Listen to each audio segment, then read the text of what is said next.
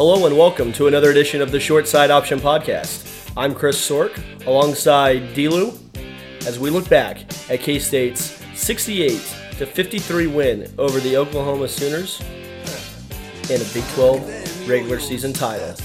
As the Wildcats finish tied at the top of the Big 12 with Texas Tech at 14-4, and K-State will be the number one seed in this week's Big 12 tournament in Kansas City. So we are going to recap the OU game, maybe do a quick little rundown of maybe the best moments of the season in our eyes and kind of maybe where this season turned for K-State, and get you ready for the Big 12 tournament that takes place. Tips off tomorrow night. You'll be listening to it today as we're recording on Tuesday evening, but it should be a fun time in Kansas City. This tournament seems to be wide open and should be hotly contested, as I think a lot of teams have a really good shot to come away with the Big 12 title, Big 12 Conference Tournament title, I should say. So, DLew, I'm going to bring you in here. 68-53, K-State took a lead of 10 points into the break, leading 32-22, but never really felt threatened at all in the second half by OU as the Wildcats cruised to a pretty easy victory in this one.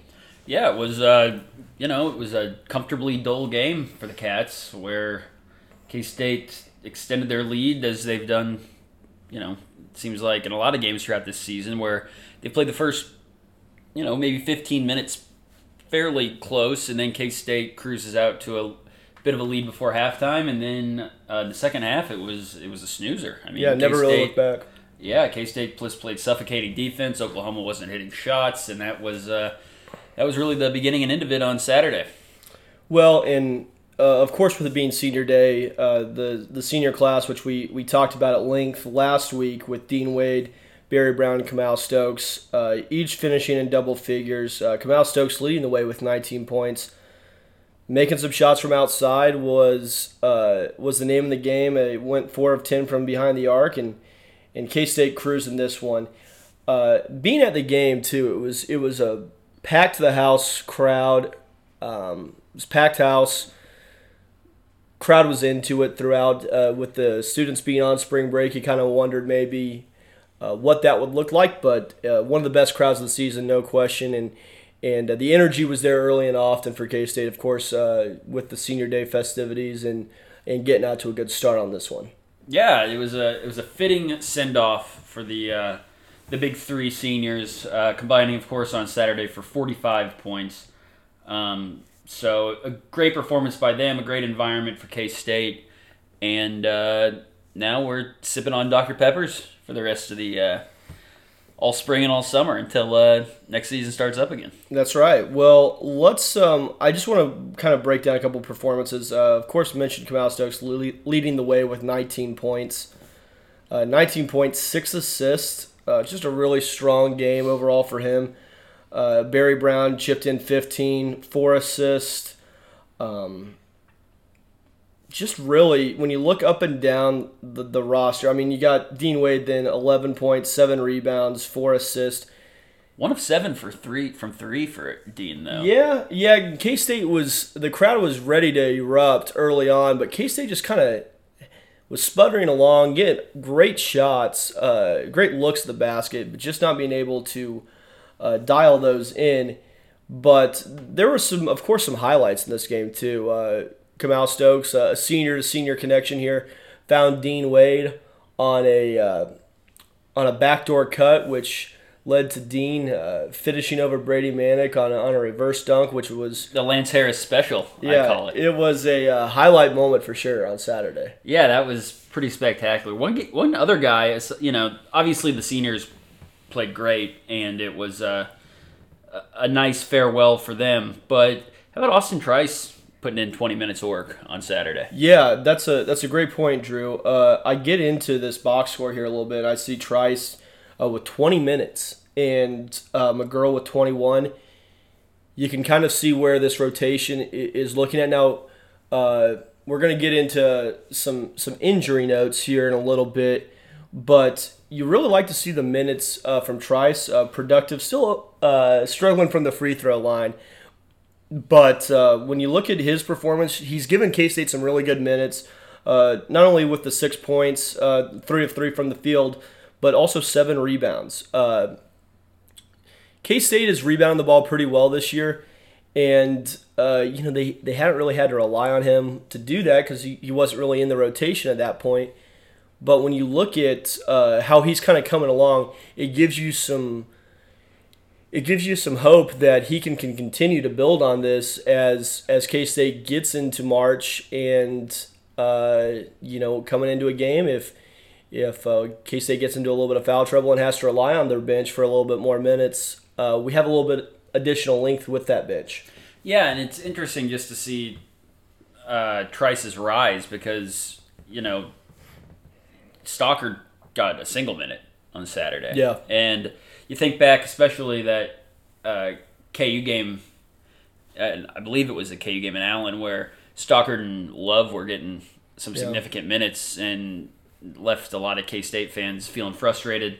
You wonder what Trice would have been able to do if he was getting this kind of getting this experience throughout the season, where he'd be now. But all that said, he didn't, and it's nice to see him contributing the way he is now. I mean, 7 rebounds in 20 minutes is nothing to shake. It's nothing to sneeze at. No, absolutely not. So it was, like I said, a workmanlike game for K-State. Want to also bring your opinion in here. I was at the game, so I wasn't able to see the replays of it or hear what the commentators were having to say about it. But Austin Trice also found himself in a little bit of a well, I don't know if I would go as far as saying it was a Donnybrook potentially, but with Brady Manick getting Brady Manick ejected from the game on a flagrant 2 foul there. That was weird. I thought the call could have gone either way. It didn't. They did show the replay. It didn't look super egregious. No. I mean, his elbow was kind of close up to his neck, and it's just hard to tell. I mean, if a K-State player would have got tossed, I would have been outraged by it. But, it could have gone either way. But what was weird is Manick had a meltdown. Yeah. Afterwards, it was just bizarre. He just started. I mean, it looked like he was bawling. I mean, he throws a towel over his head, and he's really upset. And it's like, man, it's all right. Okay. You're not a senior. It's okay. It's also you're gonna play on the game's well in hand. Are they playing tomorrow night? Yes, they will be. Yeah, so it's like, hey, it's all right. You guys got another game on Wednesday. Yeah, and this isn't the last time you're stepping on a basketball court. And they're also going to be an NCAA tournament team by all intents and all projections there. So interesting to say the least. Yeah, that was pretty strange. But that's also a great thing that Trice can bring is by kind of being a little bit of a pest on the boards. It can get under the opponent's skin and keep him plays alive is a great attribute to bring. So yeah, just go up there and clean up the trash, and that's what he does. I mean, that's where he's been making his hay is just offensive rebounds and sticking it back in there. That we're not asking him to do too much, be too involved in the offense, just clean up the garbage, and that's what he did. 7 rebounds in 20 minutes. And I think he's really beginning to understand that role and hopefully continuing to grow in that. And I think he does have a little bit of more offensive potential maybe than what we've seen. But at this point and on this team, definitely a guy that's going to be relied for his rebounding and his defense. So wanted to also hit on the celebration after the game. Thought it was extremely well done by K-State, having the confetti and the blowers and everything, on hand and ready to go, and really sending this team and this senior class off in style as they played their last game in Manhattan. Yeah, I was watching it on. Well, there was some stream on Twitter, I think, but it was pretty impressive. It looked like the real deal there. And not only the confetti and all that stuff, but also they have the sandstorm ready to go so people can do the chant. Which is great, of course. Yeah, it's a hallowed tradition. But, yeah, I thought they did it looked like K-State had their their act together and they were prepared for this, and it wasn't, the rinky-dink kind of thrown together thing that, sometimes you get. But and the other thing too is I think I actually was listening to John Kurtz and company on the game, and they had Gene Taylor on, and he said, given of course kudos to their ops staff in getting everything put together.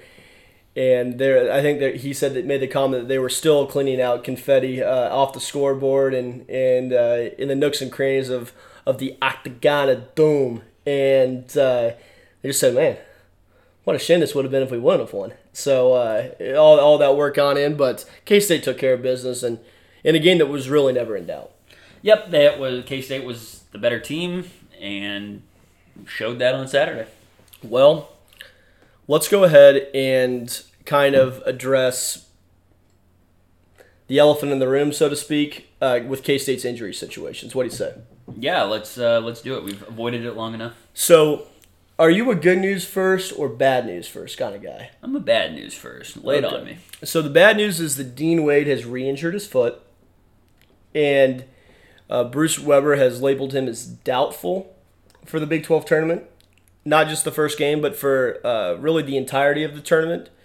It would be a shock if he was able to go.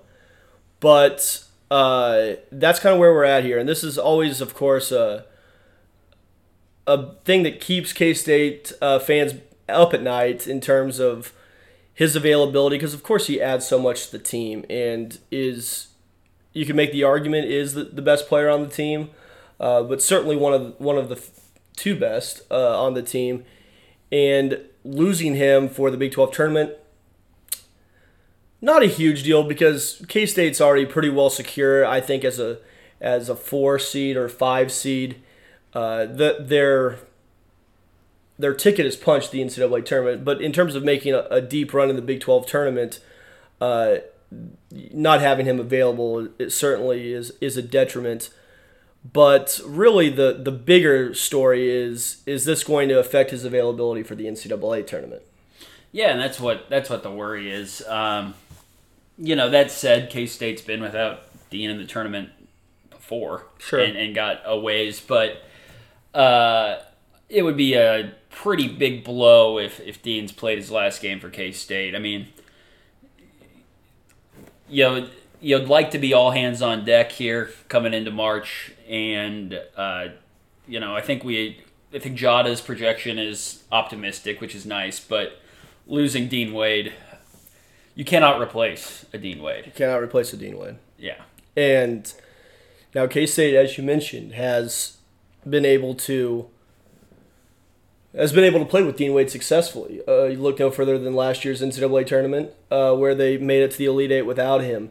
However, they were definitely the benefactor of getting a bit of an easier road to the Elite Eight than maybe some. You play the teams you play. That's right. And I do agree with you, though. Having him out for the NCAA tournament would definitely be a blow. But at this point in time, I think it's going to be an ongoing deal in terms of what his availability will be for Kansas State. But we certainly hope for the best for him. No question there. It's a real shame if that's if that was the last time we see Dean Wade play for K-State. But if it was, a pretty good way to finish, I suppose. Sure. Worst ways to finish, for sure. Yeah, and it'll be interesting watching how K-State, what Bruce does in the Big 12 tournament, see whether K-State just goes ultra small.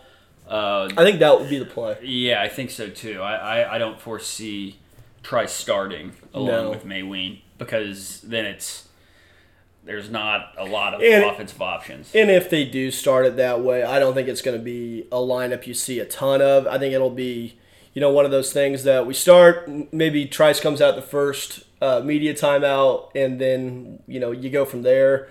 Or maybe you insert Mike McGurl in the starting lineup if Cartier Jada's not able to get in there quite yet. But that's the bad news for K-State. And, of course, we'll keep you up to date. Be sure to stay tuned to TSSO podcast on Twitter for the nearest updates. And make sure to listen to the podcast because this is your home for K-State injury news. This is. Breaking news, really. Mm-hmm. It's the best medium it's the best medium to find it. Yeah. That's right. Well, let's go to the good news. And the good news. The good news is that all reports are looking like Cartier Jada will be able to be back from his broken finger for the Big 12 tournament. So, while K-State loses a huge part of their team with Dean Wade potentially for this Big 12 tournament, they do gain a guy who was really coming on with Cartier Jada. Yeah, and that softens this blow quite a bit. And, to have one of your leading offensive threats go out is obviously a very bad thing. But getting somebody back who presents, who can contribute offensively, that softens the blow certainly. And now, on the other hand, the other side of the coin is you think, man, if we had Jada back and everybody else is healthy, then this team just gets that much leaps stronger. And bounds better. Yeah. But even so, we just are going to go a little smaller. Yeah. And that's just going to be how K-State operates probably over the next few weeks. Yeah, and I'm going to ask you a question real quick here. If you were the Scorpion, how would you implement Jada back into the rotation? Would you, of course, with him being sidelined for what has it been about 4-5 weeks now, you have to kind of wonder where he's at in terms of a cardio perspective, in terms of how many minutes he's able to play. But of course, with not having Dean Wade for this Big 12 tournament, but having had Austin Trice come on a little bit, does that allow you to kind of bring Jada on, maybe a little bit more slowly than you otherwise would have? Or I guess kind of how would you like to see the Scorpion operate here? Well, I mean, I don't think you need to run him ragged during the Big 12 tournament, certainly. I mean, I think that ideally you can bring him in incrementally, like you mentioned. I'd like to see him, assuming K-State wins, has a not blowout, but a lead against in their game on Thursday. See him get anywhere from 10 to 15 minutes, ideally, and just kind of ease him back into things, and then just build up his minutes from there. But come tournament time, you play him as much as you need to play him. Oh, of course. But in terms of the Big 12 tournament, no, use him as needed. Use him as needed. Okay, I kind of agree with that. I don't want to necessarily throw him back into the lineup right away with starters minutes unless I have to. I would like to keep him kind of at that 15-minute range and get him working back in. If K-State's able to get to the finals, then maybe he's kind of got that win back underneath him, so to speak. And hopefully at that point, you don't have any. You can let the reins go on him a little bit and let him go as needed. So it'll be interesting to see how they implement him back in. The one thing too, and I think this speaks a lot to Cartier, is that he's able to really thrive in a role that, whether he was starting or coming off the bench, it took him a little bit this year to adjust to that role, I think, coming off the bench and kind of what the role the coaches were setting for him. But he seemed to figure that out and has seemed to really thrive in that, unfortunately, until injury occurred. Yeah, and I think that, there's examples of guys really, in recent memory for K-State. Take Mike McGurl last year, for instance. Guy who came on in the tournament. Really out of nowhere. Out of basically obscurity and just had a huge game, especially against Creighton. But it's not quite the same with Jada just because he's been around the block and has been a very important piece of this K-State team this year. But just being self-aware enough to know your role and that, young man, there's a future for you in this program. I mean, next year this is really going to be your team along with, Snead and the bell cow. And the bell cow, of course. Of course. But, I think that coming off the bench should be less of a motivation for him. I think he understands that. Yep. So that kind of wraps up the OU game and the news on the injury front, so to speak. I want to put you on the spot here real quick, DLew. When you look back at this regular season for Kansas State, and in particular the conference portion of the schedule, K-State goes 14-4 in the Big 12, wins a share of the conference title. To you, maybe highlight a few moments, a few games that really stick out to you as to how K-State got to that 14-4 mark. Well, obviously, the West Virginia game. I think you have to start there. That's right. That's where at halftime of that game, it was looking grim. No, it was looking. K-State's gonna just it was looking, ride off into the sunset here in 2019. Yeah, and I want to just speak on that for a little bit. I thought that game was obviously. I think it's the number one moment of the season. Yeah, me too. In my estimation, and it's not necessarily so much that at that point K-State's 0-2. They're down 21 points to West Virginia before making a comeback. At that point, you're not even considering in your wildest dreams that K-State's going to be set at 14-4 at the end of the season with a chance to win the conference title. You're thinking, oh my God, is this team going to be able to, what's it going to take if this team goes maybe 8-10, 7-11 in Big 12 play? Can they get to the NCAA tournament? Well, yeah, because, you're sitting there in that West Virginia game. And it's a tough stretch coming after. Yeah, you're looking down the barrel of at Iowa State and at Oklahoma. And all of a sudden you're thinking, well, sheesh, we're going to start off 0-5 in the conference. Yeah. I remember I had a question in the Ask the Icon segment kind of around that time. Does K-State win a game in the month of January? And here we are. Yeah, and we were looking at that stretch thinking, if we can just get past this stretch and still have just get our some legs momentum under us. Yeah, because we knew we were going to get Dean Wade back eventually, and didn't know quite how long his hiatus was going to be, but that you have to point to as a moment where things really took a turn for K-State. Absolutely. And so I think that West Virginia game, to get that comeback, it was a nice win at the time, but we weren't quite. There was still a lot of nervousness around K-State's team because it was like, yeah, it was a nice win, but after all, it was West Virginia. It was at home. That's that's gonna be about the easiest game of the season for any Big 12 team.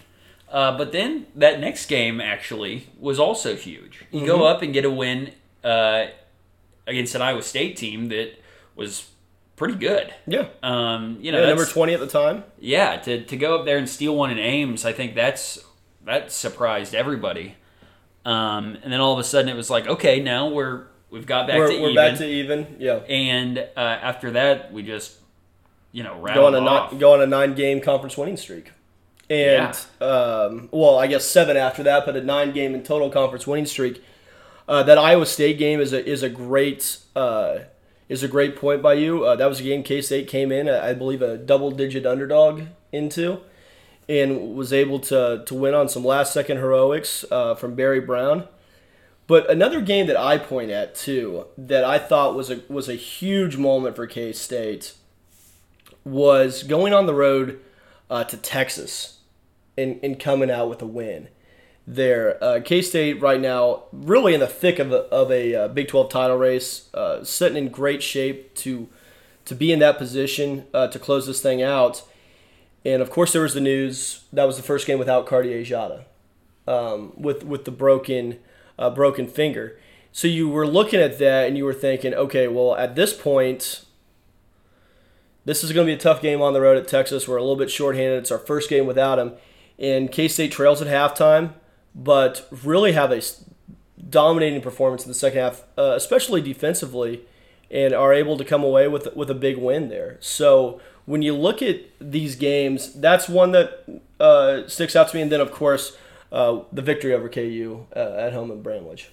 Yeah, and all very important games, and all games where, going into the game, throughout the game. There was, a little uncertainty, but just a testament to the seniors to be able to ride the wave, and especially after a poor start to come out and salvage what could have been a pretty ugly season. Yeah. If things went like they looked like they were going to go at halftime of that West Virginia game.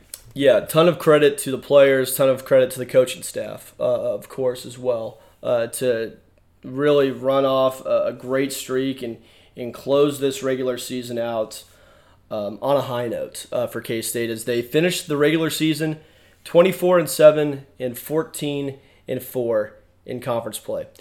We'll be back after a quick break, and after this break, we'll break down how we see the Big 12 tournament unfolding and answer your questions and Ask the Icon. Join us after the break. All right, we are back here on the Short Side Option podcast, where we will give our preview and our predictions for the Big 12 tournament. Going to be a wide open Big 12 tournament in my eyes. First round, of course, starts today, Wednesday, March 13th. And the final will be Saturday at 5 o'clock on ESPN. All games can be found on the ESPN family of networks. So, DLew, this is one of my favorite events of the year. When you get all the Big 12 teams together down in Kansas City, down at the Sprint Center, it's some of the most fun basketball you'll see throughout the season. And I think with the way things have shaped up all season, really, as it being a tightly contested conference where folks can, if you don't bring your A game, you can come out and lose any night. And I expect to see a great tournament here that will unfold here in Kansas City. Yeah, I do too. I think that there's I think that it's a tightly contested tournament for sure. I will say that, I'd be surprised if a team like Oklahoma State made much noise. I'm not. But I expect the semifinal games to be all pretty close, because at that point I think that the top half of this conference is pretty tight and all pretty good teams. Well, I think you can say it a couple different ways.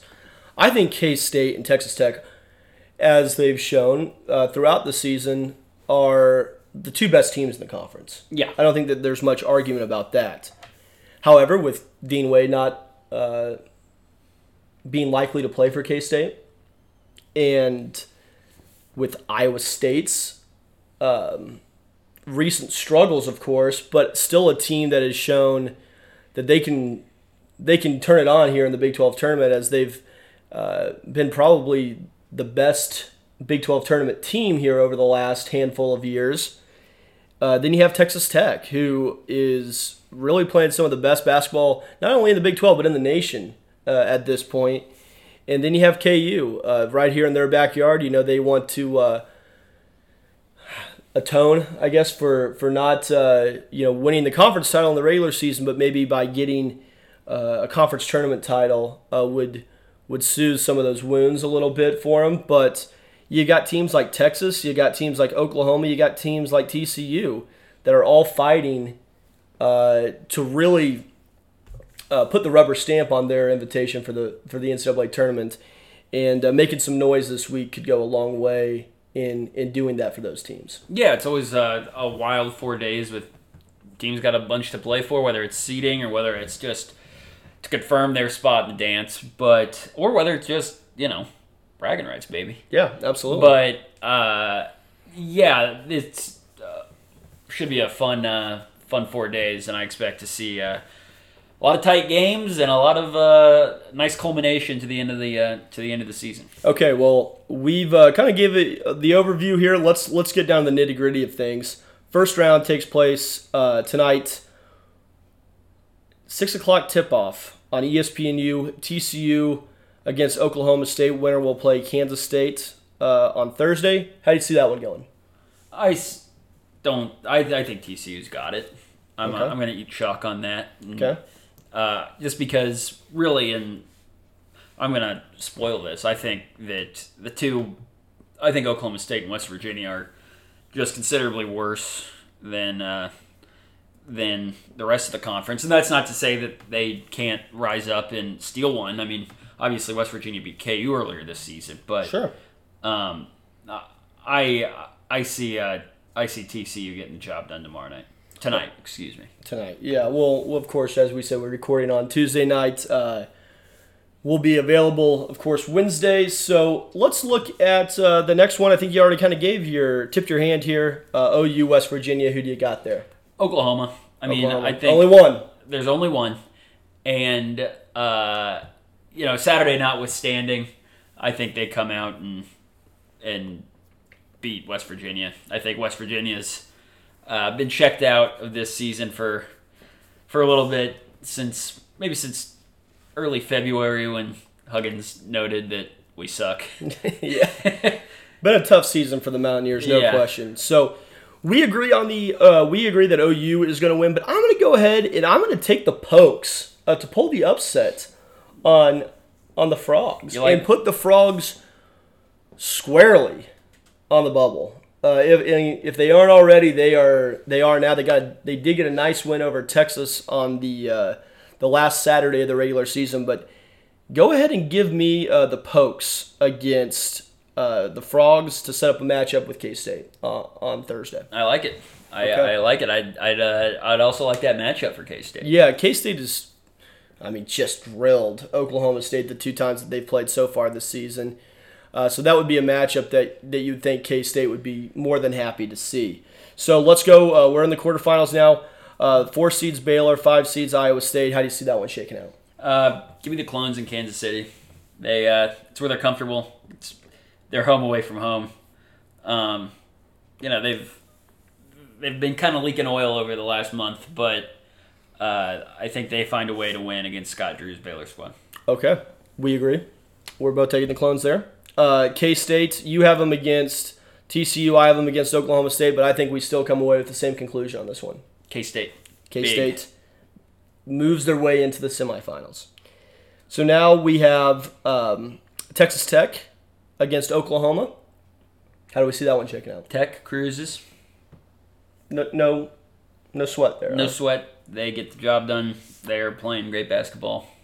I agree. I do think it's a little bit tighter than maybe you do. So the experts think. This one down here at the bottom, it's the nightcap. A late tip-off on Thursday evening, KU and Texas.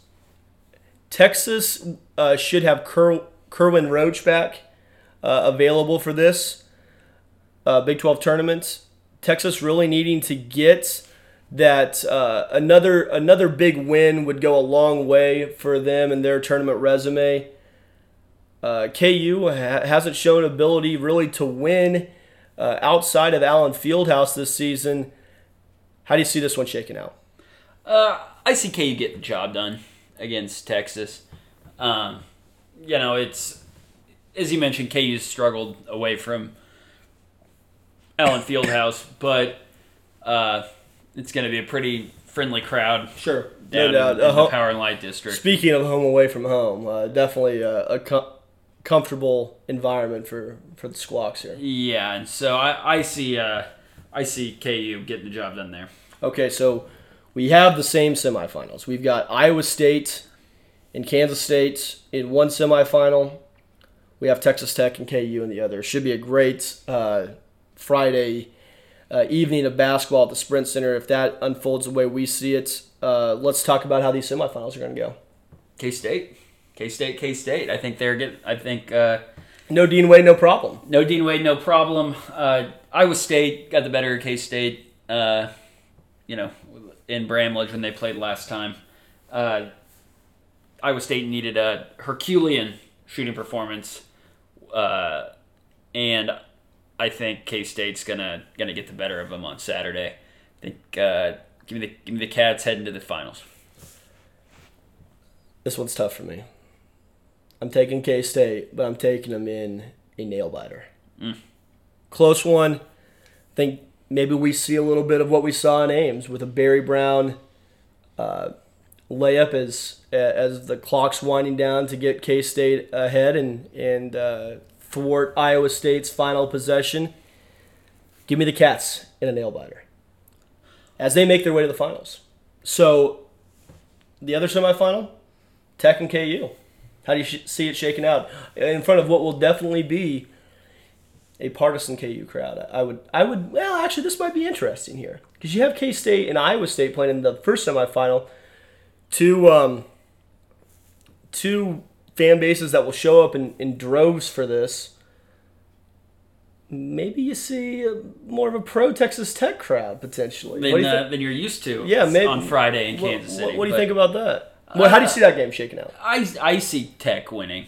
I think Tech is just rolling right now, and I think probably not to the extent they won in Lubbock a couple weeks ago, but I think Tech's a better team, and I think that they're gonna act like the better team.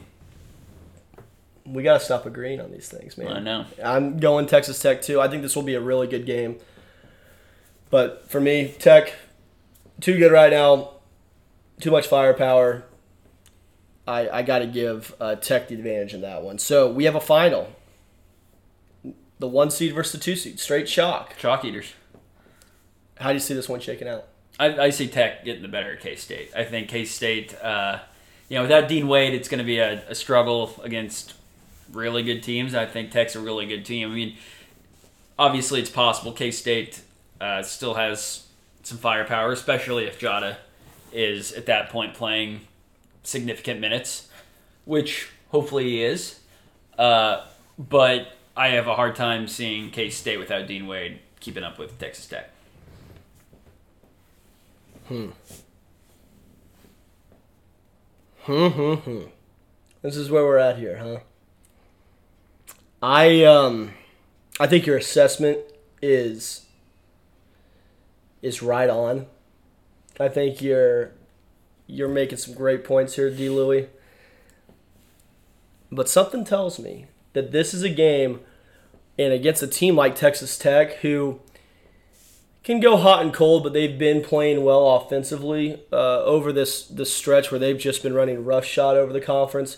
I could see K-State really muddying this thing up and playing it back in the 50s, kind of where it was when Texas Tech came to Bramlage earlier this season and getting a win there. But I have to agree with you. I think Texas Tech is just the better team right now. If this was if K-State had Dean Wade at their disposal, give me the Cats all day. I think K-State's the better team over Texas Tech, but without Dean Wade available, it's just too tough to see K-State making it happen in this one. So I think we agree. I think we have pretty much. I think, what did we disagree on? Just one pick? Yeah, we had a vehement disagreement about TCU and Oklahoma State. Yeah, give me the Pokes, baby. Guns up. Bet a coffee on it? Maybe. I don't know how confident. Check your bank account. Yeah, I'll have to check to make sure that extra cup of coffee can clear. Yeah. But well, it should be a fun weekend, and you're going. You'll absolutely be down there. I'll be down there.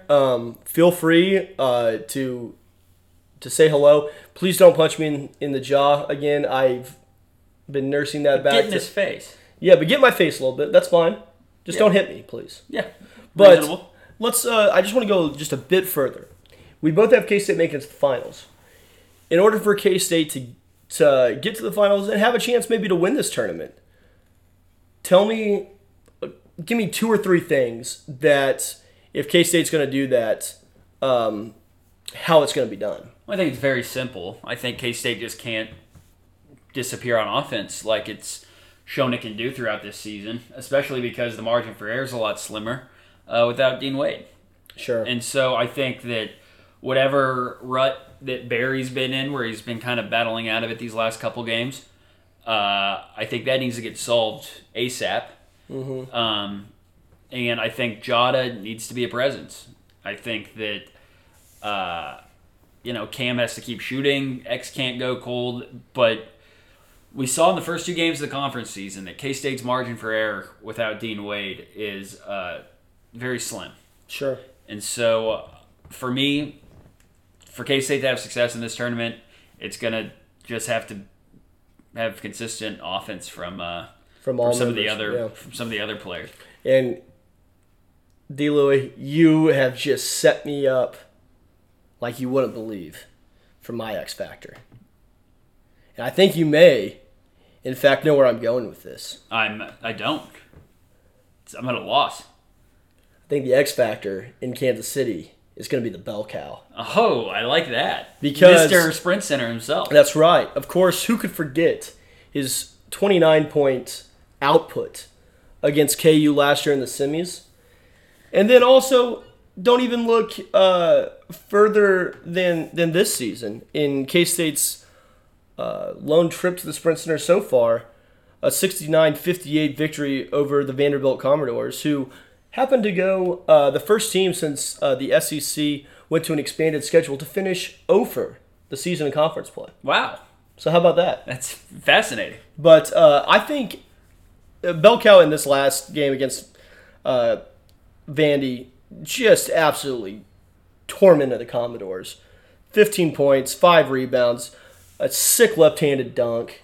It was his own personal pasture out of the Sprint Center that night. And I think that he will find the familiar and friendly confines of Sprint Center to be to his liking.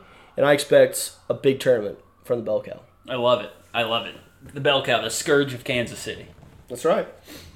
So, but I want to echo your sentiments. I do think it's going to have to be an all-hands-on-deck approach for K-State. It's a cliche, but I think it rings true here. Everyone's going to have to pick up a little bit more with Dean Wade being doubtful for the Big 12 tournament. And getting Cartier-Jada back, though, I think is a big help. Goes a long way. Yeah, I do. I really do. So, well, folks, that'll do it for the Big 12 tournament preview. Should be a lot of fun watching it. Let us know what your predictions are for the Big 12 tournament. Comments at the Short Side Options Twitter handle, at TSSO_podcast. Let us know what you think. That's right. And also, while you're there, go ahead and submit questions to us. Because now we're getting into our final segment of the podcast, the segment we call Ask the Icon, where listeners can submit their questions to the Short Side Options' very own Chris the Icon Sork. And you can do that by submitting to us on Twitter at TSSO_podcast, or using the hashtag Ask the Icon. Or, if you see the icon at the Sprint Center on Wednesday, Thursday night, go ahead. Maybe buy him some nachos. Yeah. And while you're handing them off, no jalapenos, please. Yeah, hold the jalapenos, of course. While you're handing them off, say, "Icon, from me to you, I have a question," and then we'll share some nachos together. How nice does that sound? Sounds wonderful. Yeah. With no further ado, we'll get right into this week's edition of Ask the Icon. We have a trio of questions coming from listener Ryan Moss at PowerCat Ryan on Twitter. Let me hear him. Ryan's first. Should we save space in the Octagon of Doom by putting all 3 seniors on one banner? Ooh. That would be good. How many do you think any of these 3 seniors get their numbers retired? Yeah. You think all 3 do? No, I don't think all 3 do. I think Kamal Stokes is probably the one that's going to be excluded on that. But I think Barry Brown and Dean Wade, with Dean Wade going back-to-back, first team All Big 12, first Wildcat to do that since Jacob Pullen, puts him in some pretty rarefied air. And then Barry Brown. I mean, what more needs to be said? Climbing up, going to be top 5 in scoring at Kansas State. Of course, the steals leader, and has really just been an Iron Man every game played for him. You have to love that consistency, and then just look at some of the big moments he's had as a Wildcat. I think he finds his way. I think both him and Dean Wade find their way into the rafters at some point. Separate banners or one? I do kind of like the idea of all of them together, because I think that's kind of how these group of seniors will be remembered as of course, as a big Yankees fan, the core 4. Georgie. Jeets. Yeah. all those guys. And the other two. And the other two, of course, with Professor Marianne. Mariano, and then Bernie Williams. That's right. So no, I think that's a cool idea, actually. I do kind of like it. I mean, you associate Mike Evans and Chucky Williams as the Purple Popgun twins. Can't have one without the other. Yeah. Can't have, you can't have Barry without Dean, without Cam, vice versa. Kind of I always thought of those guys as kind of the shield of. Yeah, maybe basketball. that's the more apt. The three hounds of justice. Yeah, and excuse me, DLew, I misspoke. I forgot about Andy Pettit. The starting pitcher? Yeah, he is a starting pitcher. Okay, so, excuse me, but Bernie Williams is often added into the core five, almost, if you will. So, Andy Pettit, of course, you can't forget the big lefty. Of course not. We'll get to Ryan's second of three. He asks, would you be disappointed if the Cats lose in the Sweet 16 if all players are available? Yeah, I'd be disappointed. Yeah. But the thing is, though, as K-State will be a 4 or 5 seed, most likely, in the NCAA tournament, that means you lose to a 1 seed, most likely. There's no shame in that, really. But, I mean, of course, if they don't get to the Sweet 16, and was that his question, or if they were to lose? They lose in the Sweet 16, they fall short of the Elite Eight. That would be disappointing, but it would by no means leave a sour taste in your mouth. If you couldn't get to the second weekend of the NCAA tournament, that would. But, if they were to lose to Virginia, Gonzaga, a Duke in the Sweet 16, it would be tough to really have too bad of a taste in your mouth there. Yeah, well said. Ryan's final question. Who had the bigger turnaround in fan perception? Weber, the Scorpion, or Kleiman? Oh, I don't think it's any question. It's Bruce Weber. I do, yeah, 100%. I don't think there's any question. I mean, he was met with near a ton universal. A ton of resistance there. Especially following Frank, who's especially. Extremely popular and well-liked by everybody. I think Snyder had run his course with a lot of fans. Sure. And so when you're following somebody who's, K-State fans thought this guy's got a bright future ahead of him here at K-State. Yeah. I think it's a lot harder to turn that around. So yeah, I think it's clearly Bruce Weber, and also too, Chris Kleiman's never coached a game at K-State too, as far as that goes. Right. And Bruce Weber's won 2 conference titles. In what is it, 6 years? That's right. Yeah, so. I think Bruce has done, of course, an incredible job at K-State and hope for many more years. Because Bruce's seat was hot even just a couple of years ago. Yeah, when the mass exodus of Trey Harris, Marcus Foster. I'm talking more recently. Oh well, yeah, but I mean, just saying that was relatively recently into his tenure. That was year 3 or 4, and. It wasn't really until last year's tournament time that K-State fans really got behind him. Yeah, no, absolutely. Even after that first year when K-State goes out and does win the conference title, of course they lost the first round that year to LaSalle, and that left a bitter taste in a lot of people's mouth. And of course, people that wanted to hate on Bruce say, oh well, he did it all with Frank's players, just like how he did it all with Bill Self's players at Illinois. And winning this conference title with his own group of players is, I think, really absolves any. It dissolves that narrative that he can't win without his own play, or with other people's players. He can only win with those other people's players. He can't win with his own. So right. I think that dispels that. He's stung his haters. Yes, he has, and pinched too. That's right.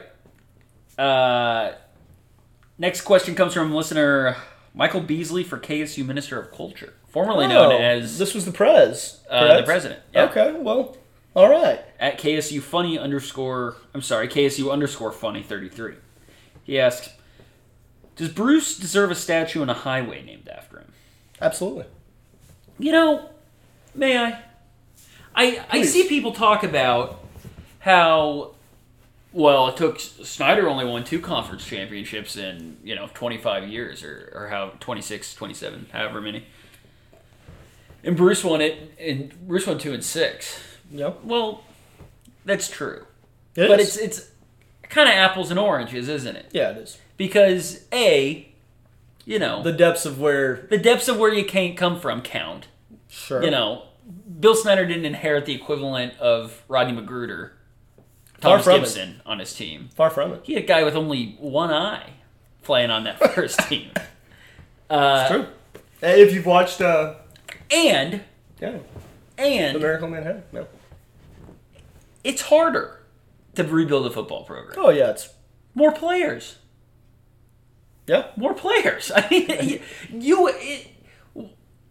K-State turned around. K-State was Jim Woldridge's team in one recruiting class to get K-State competitive in the Big 12. I think K-State started out that year, Bruce's first year at K-State, right outside the top 25, if I remember correctly. But they were right there. I mean, this is a team that was built to win, and obviously did win, and spent a lot of that season in the top 10. So yeah, where he started at is of course it's a little disingenuous to me to say, oh well, let's give Bruce a highway because 2 conference championships. That's the barometer. Not quite. It's a little different. I think Bruce Weber Highway just has a really nice ring to it. Give him a highway. Go for it. Yeah. But give him everything he wants. Build him a statue. I don't care.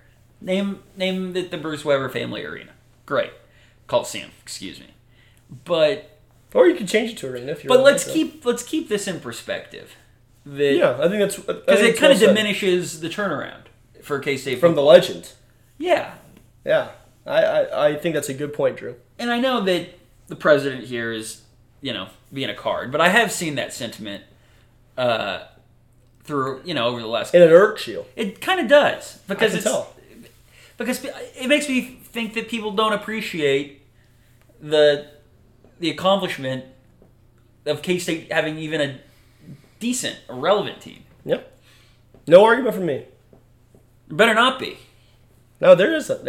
I already had this job broken once. I don't need to have it again. Mr. President, second question. Where do you stand on One Shining Moment? Love it. You're a fan. Oh, absolutely. Now, I did not like it. Now, you're going to have to help me out here. But I think... you don't have to help me out because it's tough to even remember. So I'm not going to put you on the spot like that. But they had a remix. They took out the Luther Vandross version of One Shining Moment and implemented somebody else. It just was not the same. So... Luther Vandross, One Shining Moment, A-OK, love it. All right. Final question from the president: Team iPhone or Team Android? I'm an iPhone man, but my first phone was a Droid, so I have had some experience with the Droid. The reason why I got the Droid originally because I liked the sound that it made whenever you got a text message, George. Droid. I really liked that. Cool. That was really cool. So, but. I am now on the iPhone side of things and have been for some time. Excellent. Final question of the week comes from listener Ethan Holiday at Ethan_Holiday, Holaday. Mm-hmm. Ethan asks, if Dean doesn't play the rest of the year, what is the ceiling for this team going into the NCAA tournament? He has a couple questions, so we'll start there. Well, thank you for the question, Ethan. I think that K-State's ceiling is, I think everything's still right there for him. Of course, this team has that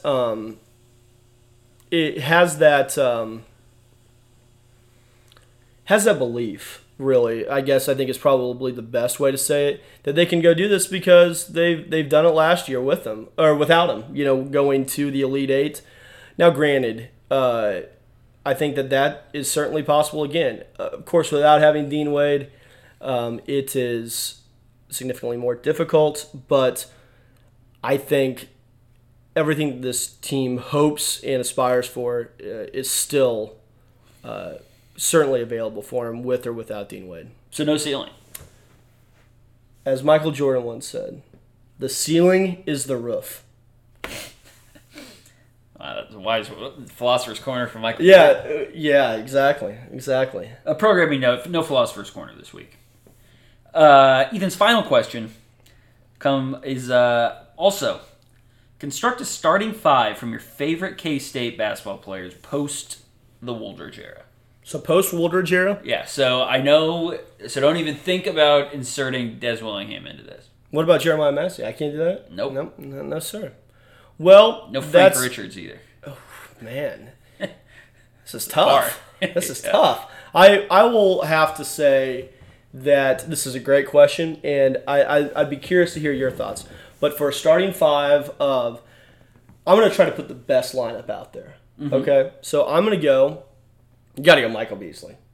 Yeah. Jacob Pullen. Mm-hmm. Those two, I think, you can't argue. Period. End of story. And then I'm going to go Rodney Magruder. I'm going to go Barry Brown. And I'm going to go Dean Wade. So, yes, I will admit, there's probably no Henry? No. I'm going to go with that starting five. Now, I will fully admit there's definitely some recency bias here. There is. Yeah. But, I mean, think about that team. You've got Dean Wade, who can kill you from the outside and the inside. Michael Beasley, who can do whatever he wants on the court. Rodney Magruder, consistent three-point shooter. Jacob Pullen can do whatever he wants on the court. And you got Barry Brown, who's just a straight-up lockdown defender and can also drive, finish in the mid-range, and also finish at an elite level. Tough to beat. That's a pretty darn talented team, I think, and a team that I would love to see that team play. That would be a team that I don't think loses very often. A lot of first-team All Big 12 players on that team. Yeah, absolutely. How about you? How does that sound to you? You know, I think I'd go Beasley, Jake. Give me Bill over Dean. Okay. Rod and. Denny Clementine, maybe? Yeah, I was gonna say Barry or Denny, but give me a real Bruce Weber guy. Give me Barry on that team. Okay, so very similar there as well. We've just been copying each other's homework. Well, I had Bill. Yeah, very similar though. We had 4 of the 5, correct? Yeah, and I think of those 6. There's about 8 players on there I'd entertain probably. Yeah. I mean, you could say Denny. You could say Dean, guys that I left off my list. Yeah. But I think that there's 7 or 8 guys. And you know what? I have no issue at all with your team. I think it's a very good team. Thank you. So, well, folks, that will wrap it up for this week's edition of the Short Side Option. It's a pleasure bringing it to you. It should be a lot of fun this weekend down at the Sprint Center for the Big 12 tournament. Drew, is there anything that you'd like to say here before we sign off? Well, there's one last thing, and that's just I want to tell the listeners that hope they have a great weekend. Hope they enjoy the tournament, and that I love them. Yeah. Yeah, that's it. It's very nice. Mm-hmm. It's very nice of you to say, Drew. Well, of course, folks, I love you too. And thanks for listening to this week's edition of the Short Side Option. Go Cats.